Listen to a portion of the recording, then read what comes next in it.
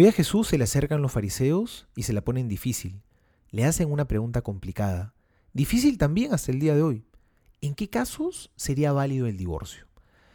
Ellos esperaban que Jesús les diferencie en qué casos sí sería válido divorciarse y en qué casos no. Pero nunca se esperaron la respuesta que Cristo les dio.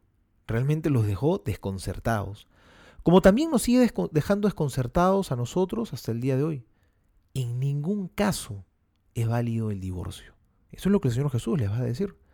Cuando se casan, se hacen los dos una sola carne.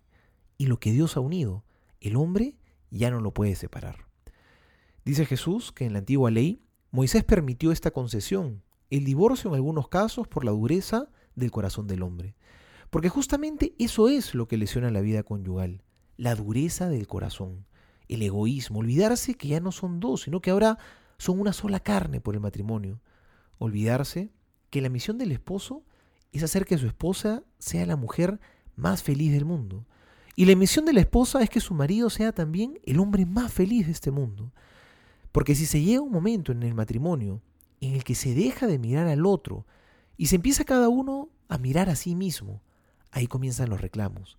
Ahí empieza a afincarse el egoísmo. El amor deja de crecer y el vínculo se empieza a debilitar. Cuando los esposos se casan, ya no son dos, sino que son uno solo. Así como una mesa. La única manera de convertirla en dos mesas sería destruyéndola. El matrimonio es uno solo. Por eso no admite condiciones ni plazos. El matrimonio es para siempre y en toda circunstancia, en las buenas y en las malas, en la adversidad y en la prosperidad, en la alegría y en el dolor. En el matrimonio, nuestro corazón no admite condiciones ni plazos. Lo que anhela es entregarlo todo y recibirlo todo sin límites.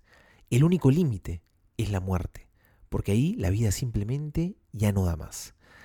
Pidámosle hoy al buen Señor por todos los matrimonios, para que vivan con generosidad y con mucha intensidad este compromiso enorme que han asumido de dar la vida el uno por el otro.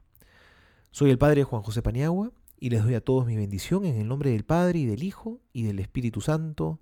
Amén.